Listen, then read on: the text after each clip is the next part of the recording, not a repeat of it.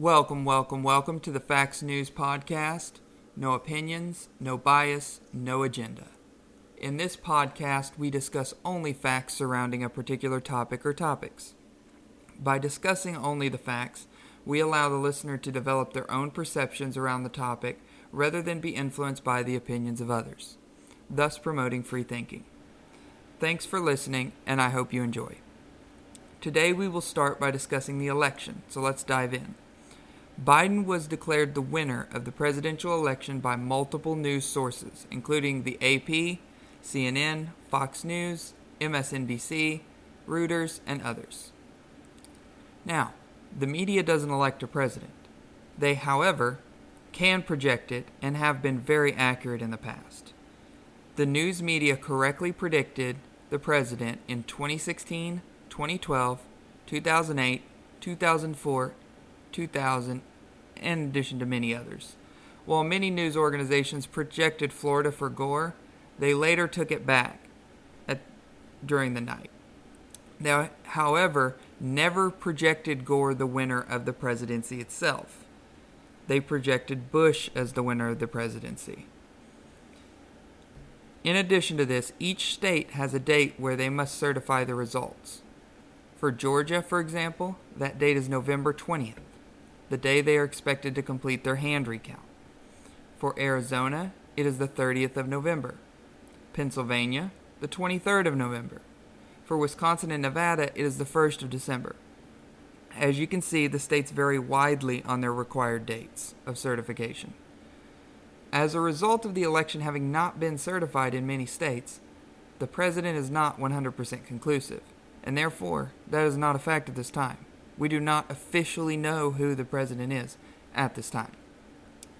The General Services Administration has not yet recognized Joe Biden as president-elect. They also have not released funds to Biden to start his transition. They have, however, offered him an office space to use. Currently, pending election lawsuits have been filed by the Trump campaign in several states, including Pennsylvania, Nevada, Michigan, Wisconsin, Arizona, and Georgia. Regardless of what occurs with the lawsuits, the results, however, will not be officially decided until December 14th, 2020, when the electors cast their vote for president. The electors have never changed the results of an election, but very well could do so if they so choose. You can see electors casting votes in previous elections, including the 2016 election, where multiple electors chose to deviate from the actual results and chose different people than who their constituents actually voted for. The electors will each cast one vote, with the next president needing 270 to win. The electors represent the party that won their state. However, while they are expected to vote for the candidate that won their state, the penalty for not doing so varies from state to state. Wisconsin has no penalty and counts the vote as the elector cast it. Neither Pennsylvania nor Georgia have laws binding electors at all. As a result of these facts, the official status of the election at this time is unknown, pending lawsuits, recounts, and electors casting their votes. In addition to the presidency, we also have the Senate, where Republicans currently have won 50 seats and Democrats 48. Now, we will also say that a lot of these states are still counting, but most of these leads are so extreme that they cannot be overtaken. So, in addition to that, there are two runoffs that are scheduled in Georgia for January 5th, 2021.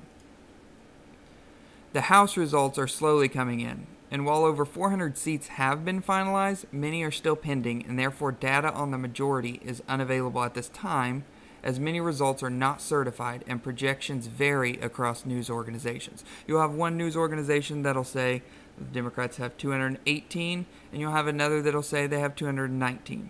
So as a result of that, we cannot project factual information regarding the House at this time.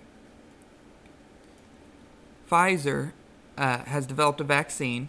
We're going to go ahead and switch to coronavirus now. We're that concludes the election portion of this podcast.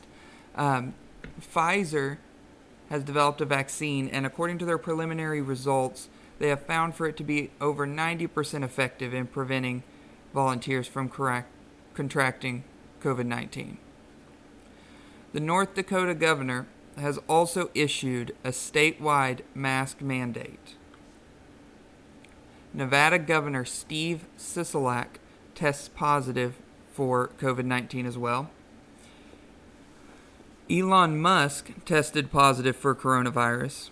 Then he tested negative. Then he tested positive. Then he tested negative. All of this occurred in one day from the same machine, using the same test, and using the same nurse. All using the same rapid antigen test from BD. Lastly, we have Governor Northam of Virginia. He limits in-person COVID-19 gatherings to 25 people, which is down from 250. In other news, we have Samuel Alito, Supreme Court Justice for the United States, gave a speech this week on various issues. The speech was over 35 minutes long, and Alito discussed freedom of speech and the recent intolerance of opposing viewpoints. He discussed the restrictions the virus has put on individual liberties, but he stopped short of condemning or ruling on the restrictions. He rather stated that these restrictions are something we have never seen before. Intolerance of religious liberties is also discussed, with a segment most prominently discussed on the Little Sisters of the Poor, which is a Catholic religious institution. And this is regarding their court case pending requiring contraceptive health care to those they provide insurance for. I recommend watching the entire video before making any judgments about what the Supreme Court Justice says. This is important because news organizations may skew the results. So it's important that we go to the primary source, or in this case the video, and watch exactly what his words say before we make a judgment. Joe Biden has also announced that he is rejoining the Paris Climate Agreement provided he takes office in January 2021. The Paris Climate Agreement holds the goal of keeping the global average temperature to well below 2 degrees Celsius, which is above pre-industrial levels. Another goal is to work towards global emissions peaking as soon as possible, and after that, undertake rapid reductions.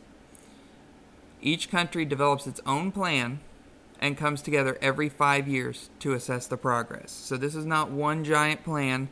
This is every country has its own plan, and they're acting separately but together.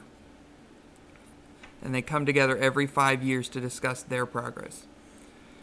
Since the USA has withdrawn and not yet rejoined, there is no current plan in place.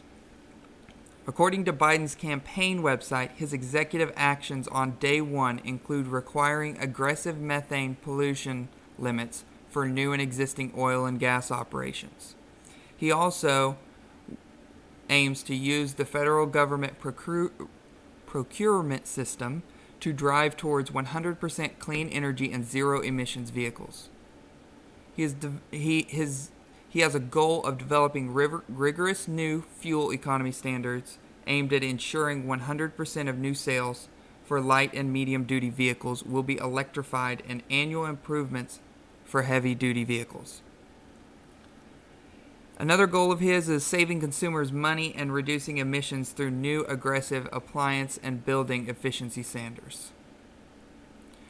Also, requiring public companies to disclose climate risks and greenhouse gas emissions in their operations and supply chains is another thing that he is looking at doing. Finally, our last piece of information is that SpaceX and NASA are launching the SpaceX Falcon 9 rocket to the International Space Station. There are several astronauts on board this rocket, and it will take off around 7:30 p.m. Eastern Time, unless it is postponed or delayed, from Kennedy Space Center. I thank everybody for listening to this week's podcast, and if you have any questions or comments, please do not hesitate to email me at thefactsnews@outlook.com. Thanks everyone, and have a wonderful week.